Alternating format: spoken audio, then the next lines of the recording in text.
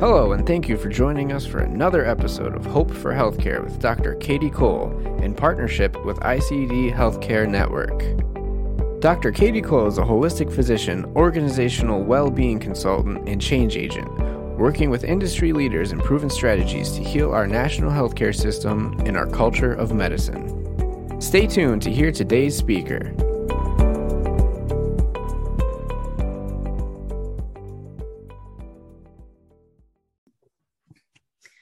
Well, welcome everyone to Hope for Healthcare. Today, I have a very, very special guest with us. His name is Corey Feist, and he is an attorney, a healthcare executive with over 20 years of experience, and also the co-founder of the Dr. Lorna Breen Heroes Foundation. Corey recently served as the Chief Executive Officer of the University of Virginia Physicians Group, comprised of over 1,200 physicians and advanced practice providers. Corey has authored numerous publications on the well-being of the healthcare workforce. He has served as an expert in multiple forums, including keynote speaker, panelist, moderator, as well as provided formal testimony in the United States Congress.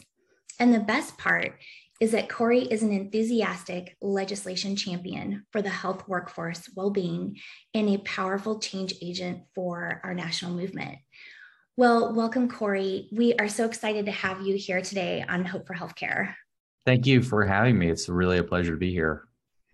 Yes. And, can you just, for some of our audience that aren't familiar with your work, can you tell us a little bit more about the Dr. Lorna Breen Heroes Foundation? Sure. And the path that led you to wanting to reverse our healthcare crisis? Yeah, sure. As you mentioned in that opening, my career has been pretty much exclusively in the healthcare industry up until this point. I actually began as an attorney, and then my career migrated into policy work, business development work, as well as then really more the business side, culminating with running a large medical group, or the large medical group for the University of Virginia in Charlottesville, Virginia. And as my career progressed, I began hearing more conversations from clinicians, primarily physicians, but also nurse practitioners and other nurses, about how the practice of medicine is really changing and how the joy in medicine had been lost. People weren't always using the term burnout. They weren't using the term well-being, but they were talking about how the joy in their practice was really beginning to miss. And so I started a lot of very tactical level approaches to that at the University of Virginia, and made some good progress. And then in April of 2020, my sister-in-law, Dr. Lorna Breen, died by suicide after taking care of patients on the front lines of the pandemic. And the response to her death by the country of healthcare workers, given the publicity that her death garnered, really led Jennifer, my wife, and I to co-found the Dr. Lorna Breen Heroes Foundation in June of 2020, just a couple months after Lorna died. But we were hearing so much from the healthcare workforce about the challenges, and we felt like we were in a somewhat of a unique position based on my skill set and based on the visibility at the time to begin raising awareness for these issues and bringing solutions. And so our work has actually kind of fallen naturally into three discrete buckets: raising awareness about the well-being as well as mental health of the needs of the healthcare workforce, doctors, nurses, techs, pharmacists, you name it. As well, advancing solutions. We know very much so that systems solutions are a key and primary part of supporting the well-being of the workforce. And so we have launched a nationwide initiative with a host of other major health industry partners to try to get everyone together to focus on solutions. And then finally, on the advocacy front, both at the federal and state and local levels, trying to eliminate barriers to mental health access for healthcare workers, as well as provide resources to health systems around how to take care of their workforce. So that's been the work. We've been at it just over 2 years now, and we've made some good progress. Someone who works with me refers to us as the small but mighty organization, and we tried to be both those things. So yes, absolutely, Corey. Well, Thank you for turning such a tragic situation into a blessing for our organization, well-being community, and national healthcare. I think that we're all just really appreciative. There's just been so much trauma, especially during the COVID and the pandemic, for frontline workers and everyone. So you're really an inspiration, and your organization is really, I think, has a powerful voice right now. So I just want to recognize that. Oh, well, thank you for saying that. We're trying our best. As long as we keep getting invitations, we'll keep saying yes. So. Yeah, well, Corey, I mean, you're wearing so many hats as part of this foundation. You have so many different aspects of healthcare policy and change that you're trying to impact. Can you tell us a little bit more about the advocacy front? And I know that you recently were able to pass the Lorna Breen law. Can you tell us a little bit about that? Absolutely, we would love to. So it's interesting. When I mentioned shortly after Lorna died, we heard from a lot of people. We heard from governors of states. We heard from senators and local members of Congress. But one individual really stood out in the pack, and that was the United States Senator Tim Kaine from Virginia. And he actually has a son who's been in the military, so he was very aware of the challenges that the military has had. He also sits on a committee called the HELP Committee, which Health, Education, Labor, Pensions Committee. So that means he actually sits on a congressional committee that can impact this work. So he came to me and he said, hey, expressing his condolences, but how can I help? I've joked that I don't think he realized at the time when he asked that he was going to get a 20-point bulleted reply to that. But that work began in the summer of 2020.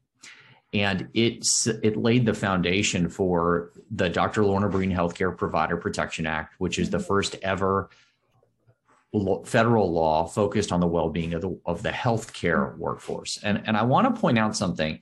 We believe this is the starting point of I've called it a staircase of law that we're trying to build here, and policy to support the workforce. And so it's not the solution, it's the first few steps. And I would also just point out, as I go through this law and what it does, is that we developed this law before we were really deeply in we weren't even a year into the pandemic. We were just a couple months into the pandemic. And so the magnitude of the pandemic has not really even necessarily been captured in what we did here. And so, like I said, though, it's you have to start somewhere. So we're starting with the first few steps of this staircase. So let me tell you just very briefly about it. And then I want to share with you a little bit about what we heard, because what we heard in response is where we're focused now. So there are four main provisions of the law. The first two are very, very similar, and they are grants to hospitals and health systems to take care of their workforce well-being. Those programs in the first category of the four are focused on the current workforce. In the second category, it's focused on healthcare trainees, medical students, nursing students, et cetera. Great. The federal government, through its arm at HRSA, has already allocated $105 million worth of grants in those first two buckets. They actually allocated them before we even got the law passed. That's incredible. It's amazing. That really is, yes. And there's another a little bit of hope to us. So. Well, yeah, and I was just going to say, we're hoping, as you mentioned, hope that in the congressional budget year that begins October of 2022, that we're going to get another 50 million. So we're hoping that it will also that will be felt. So those are the first two pieces. The third piece is a call I actually just got off of, which is the Centers for Disease Control is running a 2-year social impact campaign focused on healthcare employers and individuals. Focused on well-being, and they're looking at system solutions primarily here in this nationwide awareness campaign. I can share with you because we are engaged as formal advisors on that initiative with the CDC and their arm NIOSH, which is the arm within CDC that is looking out actually for the occupational safety of the healthcare workforce. So that's a whole segment of CDC. So we're acting as advisors on that. So those are the first three components of the law. The fourth component of the law is a comprehensive study provision, which we believe will and hope will be heavily informed by the work that the Surgeon General has just issued in his advisory, as well as the National Academy of Medicine has been developing in their work, and all of the others. But what's important about that component of the law is that it will help us build that staircase, if you will, and it will allow us a roadmap. Maybe it'll give us the blueprints for the staircase, to stick with that analogy. So that's where we're going, and that's the law.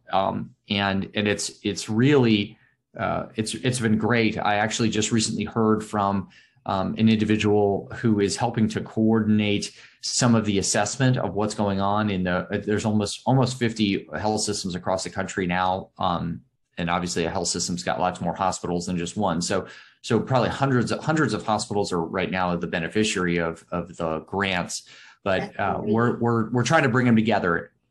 So let me just very briefly then share with you the response, and then I'll pause for breath. The response by the workforce has been overwhelming and has really bucketed into three areas. The first is one of gratitude and appreciation, which still causes me to pause and just kind of look around and go, oh my gosh, Lorna would be, one of those things. I think she'd be tickled, but this thing got named after her. But people have said, you've helped us really change healthcare for the better and forever. And that's a bold statement, but we've received it now a number of times. The second is, how can you help us eliminate the persistent mental health barriers that apply to doctors and nurses from in their licensure questions and in their credentialing questions? Help us. And then the third is, what can you do on the administrative burden side? And so we're working on all of those areas. But I did want to share with you that we continue to hear very, very consistent feedback from the healthcare community in response to the law. Well, I mean, that's great news, Corey. And I think it's validating that you're on the right track. And, you are kind of one of the change agents and you were paving the road ahead of time, and you were pretty progressive a couple years ago, and the timing was perfect to launch your foundation right when we really needed somebody being able to advocate for us in the healthcare community. So thank you. And so I'm looking at what we've talked about so far, and I know that you mentioned that you're trying to bring these, like, I think you said that there's 100 healthcare organizations that are part of the grant funding for organizational well-being and education research and strategy implementation. So what is your idea of bringing these healthcare organizations together? So we created an initiative early, I guess it was just over a year ago, called All In Wellbeing First for Healthcare. Okay. And All In Wellbeing First for Healthcare, the website's allinforhealthcare.org, is focused on two main things. It is focused first on advancing solutions to support systems solutions to support the well-being of the workforce. And it is also focused on eliminating the persistent barriers to mental health access for the workforce. So with regard to that first bucket, one of the things that we are doing, well, the first thing we did was we created a steering committee, which we call Tier 1 collaborators, and it has over a dozen large organizations which really span the healthcare landscape. The Schwartz Center for Compassionate Healthcare, the American Nursing Foundation, the Black Nurses Association, the Filipino Nurses Association, American Medical Association, American Hospital Association, list goes on and on. Okay. IHI is an important one because they're the linkage here with those grantees. That's the Institute for Health Improvement, focused on quality, which most people are aware of. So we've worked on the Wellbeing 5 as the first and immediate steps that the workforce health systems should be providing to support the workforce. We did that with a group of industry experts. And so those are our initial solutions, if you will. Okay. And one of the things that we're doing there is we are scaling those. And one of the ways we're scaling them is we're taking a state approach. Actually, in Virginia, where I'm based, the Virginia Hospital Association, Medical Society, and Nursing Association have created an initiative where we're going through basically a curriculum of the Wellbeing Five, and we're elevating case examples and those sorts of things. So we're going through all of that. So we also, in parallel, will be convening or attempting to convene, and we haven't gotten the details of this worked out, with IHI, in partnership with IHI, which sits on our steering committee, either groups, small groups or large groups of these award recipients for the Lorna Breenack grant, and trying to understand what are they doing, what are they finding, and how we can then take their lessons learned and really serve as a megaphone for this work. In our all-in work, we've had great success both speaking in communication channels inside the healthcare industry, as well as outside of the healthcare industry, engaging, for example, with the Hollywood show writers of the television program New Amsterdam and many others who are writing these these themes into their shows. But it will be that kind of a megaphone that we place on the best practices of these large health system, or not large, these health system grantees. Just to be abundantly clear, because I'm talking to you in July, the awards were made of those grants in January. So at this point, we're looking at, these organizations are 6 or 7 months into the work. So we want to give them a little bit of time to mature so that they have something to share that can be meaningful. But we've made a commitment to help share those best practices, because we know that money is a finite resource. We know this is an evolving area, and we know that we have a skill in amplifying and being a megaphone for voices and best practices, and we want to be able to do that. Wow, thank you so much, Corey. That was a lot of information that you kind of really helped unpack for me and our audience today. I think you're very unique, because I think you're one of the only organizations I've talked to that is really pulling all of this information together in such a comprehensive manner. Well, thank you. I mean, we're also, it's very interesting because now that we are serving as advisors to the CDC, the other skill that we're developing is we're learning what messages are going to resonate with both health system leaders and individuals. And there's no information there to share other than that we will be gaining that insight to this evolving area as we go through test audiences and things like that as we develop this national campaign. So it's an exciting time for us. It's an exciting time and a hopeful time for the healthcare industry right now. As you've mentioned, it's needed now more than ever. Well, and what I really love about the work that you're doing, Corey, is that, we've talked about how healthcare is just so siloed. And by what I mean by that is everything is just so separate. Like even in the same organization, if there's a program about diversity, equity, and inclusion, it's not woven into the fabric of the organization. It's a separate department that's handling it. So everything is so siloed. And we've talked about in our conferences and our other conversations together how important it is to bring all the different key players and stakeholders together in order to impact change.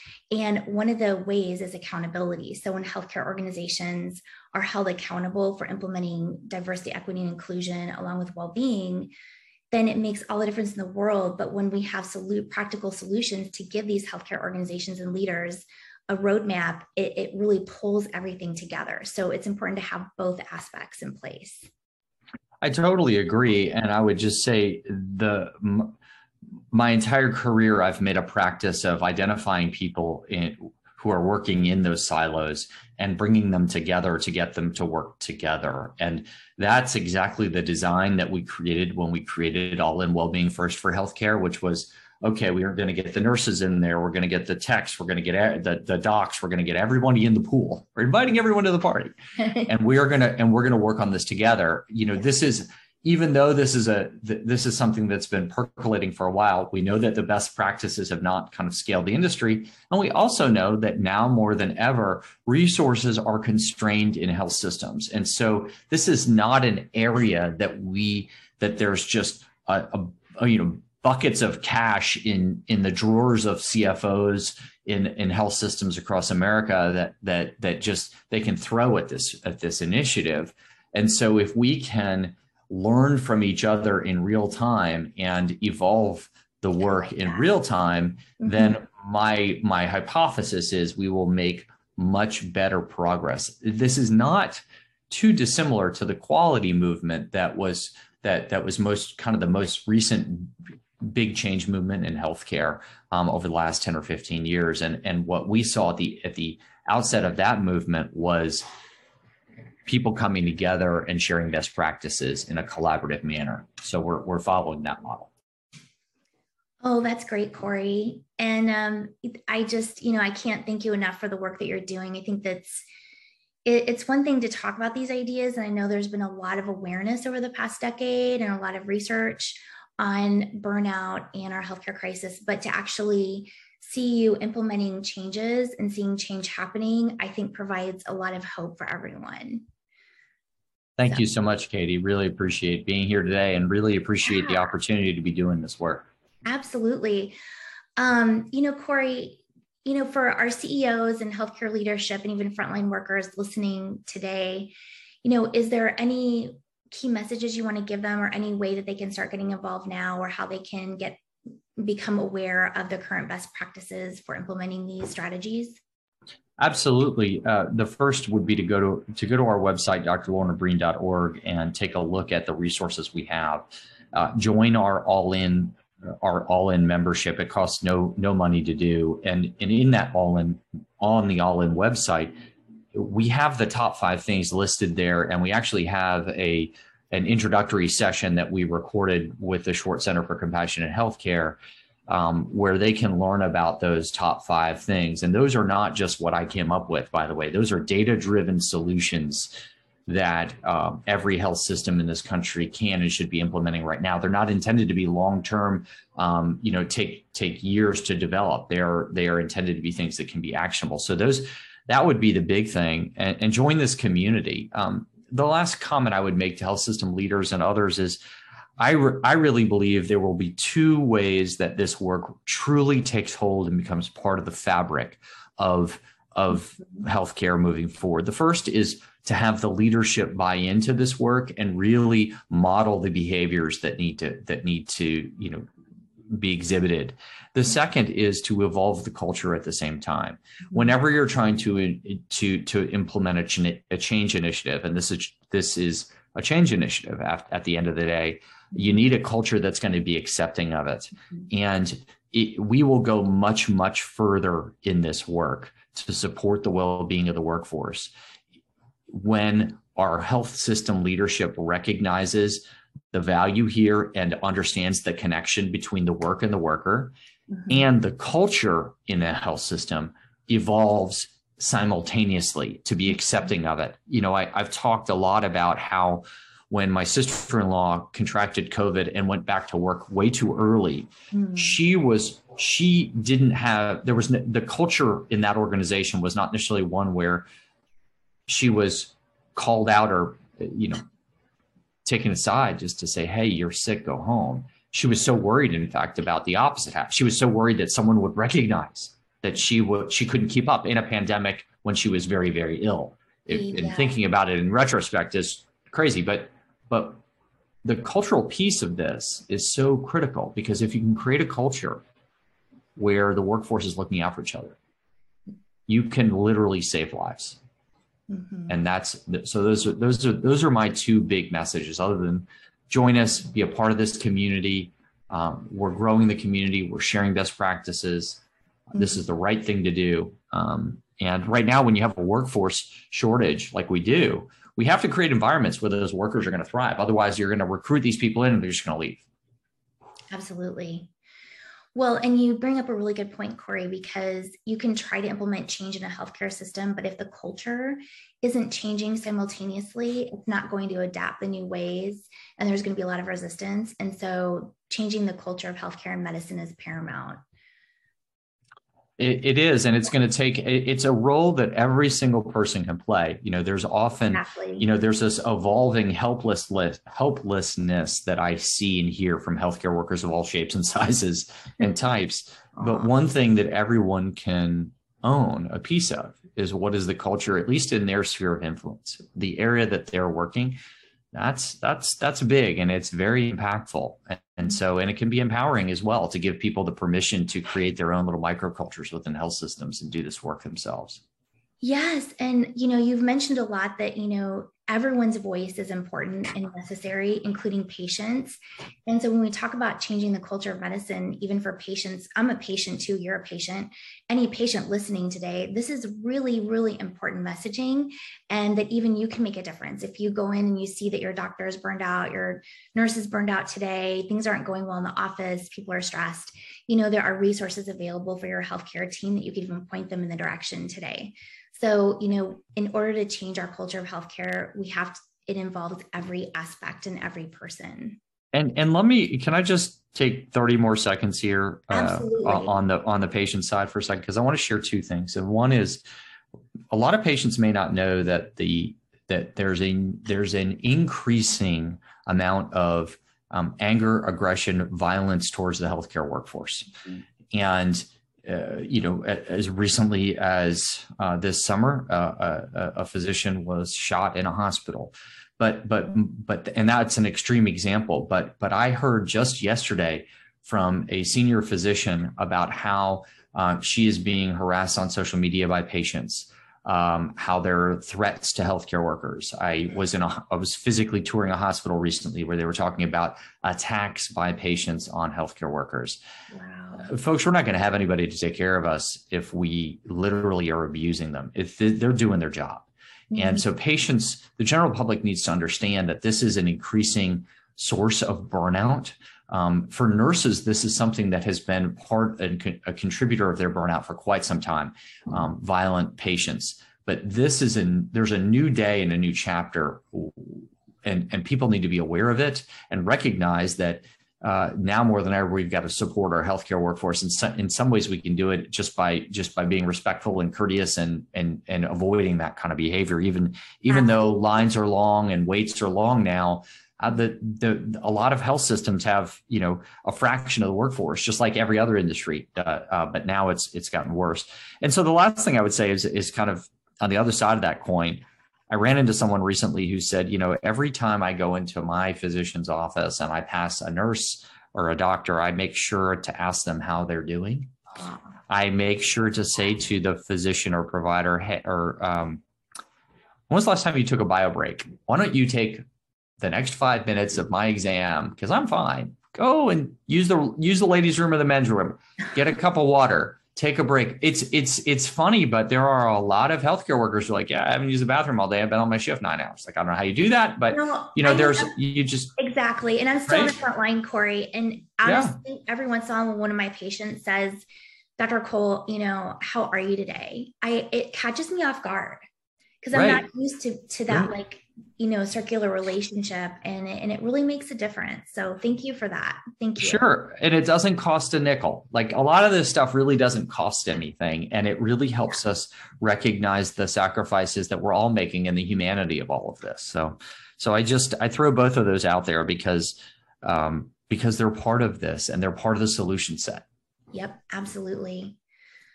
Well, gosh, Corey, is there any other last points that you want our audience to hear about today, or any other messages that you want to make sure get communicated? Absolutely. And this is one, it actually ties back to my messages to the healthcare leadership. So in September of 2021, we published an article in U.S. News and World Report where we identified the 6 barriers to mental health access by the healthcare workforce. And the 4 of the 6 all are questions that appear on different kinds of applications, whether that be a credentialing application in a hospital, a credentialing application to be on a panel in an insurance company, a credentialing application to get malpractice insurance, an application for licensure or relicensure or board certification, the like.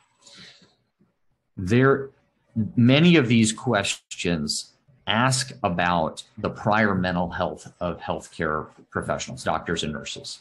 And they have been held up. Those questions have been held up as a significant, and I would proffer to say the significant barrier to mental health access by our doctors and nurses. On January 21st, Medscape published a survey, and they said to 13,000 doctors, why aren't you getting help for your depression or burnout? And the number one barrier that those doctors identified was, I'm worried about getting reported to my medical board. So in response to that, we have created a toolkit, which lives on our website, which has a 3-step approach that applies in any one of those domains that I just articulated for you. And it involves auditing questions, including peer references by hospitals, changing questions, and we've got 3 different models for changing those questions, and then communication tools to let the workforce know about the changes that have been made. For us, we've heard from so many across the healthcare industry that this is a big problem. And beyond that data, this is also very personal for us, because this was the last thing that Lorna talked about before she died. She received mental health treatment only one time ever in her life. It was when we had to pull her out of New York because she was so traumatized and overly burdened by what she was seeing in the emergency department. But in response to getting mental health treatment, she was convinced she was going to lose her license to practice. And we've heard that from so many. Now, in Lorna's case, the tragedy on top of the tragedy is that she was misinformed about the licensure questions in the state of New York, where she practiced. In fact, New York State doesn't even have questions on their licensure application or reapplication.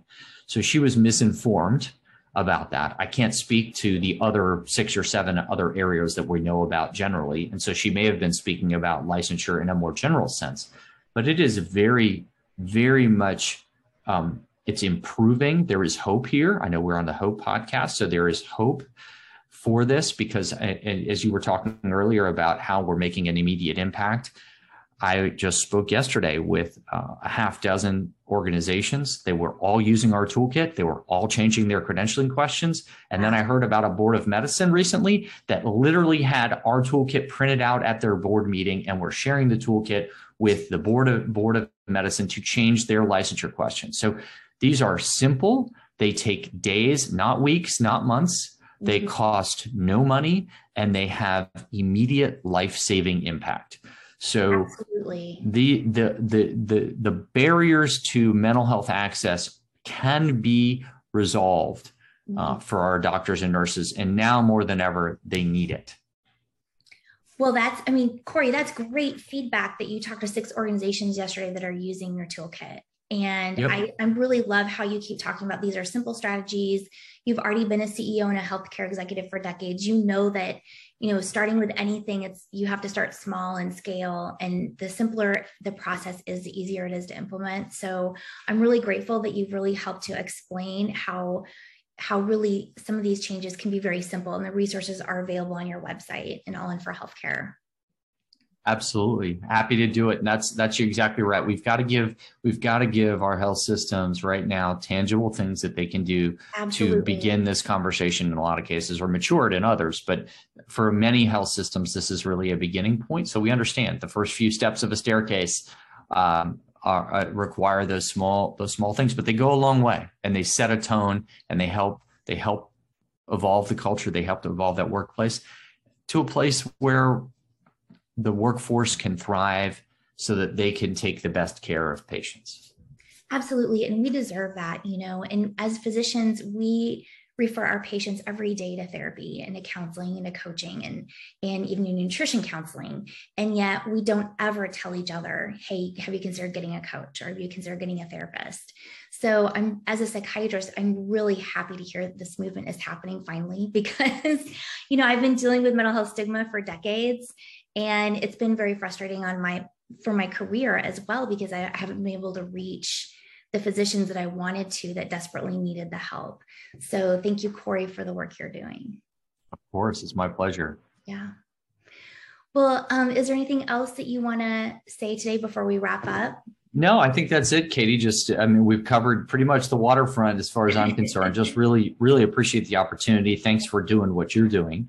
And I hope you are taking care of yourself, my friend, in all of this work. But, this is a team sport and we're in this as part of the team. And so if folks want to reach out, they can find information at drlornabreen.org. They can reach out to me directly. We can have further conversations because we do want to be a resource for the healthcare community. Absolutely. And for all of you listening, Corey will have his own webpage on my website with all of this information, articles linked, his website, and then I will be posting on social media as well. So you'll have access to everything from today. All right. Well, great. Thank you, Corey. Thank you so much I know you're super busy and I just appreciate you taking time out of your schedule to take a moment and talk with our audience. And I look forward to hearing your next projects and staying up to date on what you're doing. So thanks, Katie. Thanks for all you're doing. And thanks for having me. It's really a pleasure to do these kind of things. And I'm glad we were able to schedule it. So let me know how I can help and how I can partner in the future. Okay. Absolutely. Thank you, Corey. All right, Katie, take care. You too.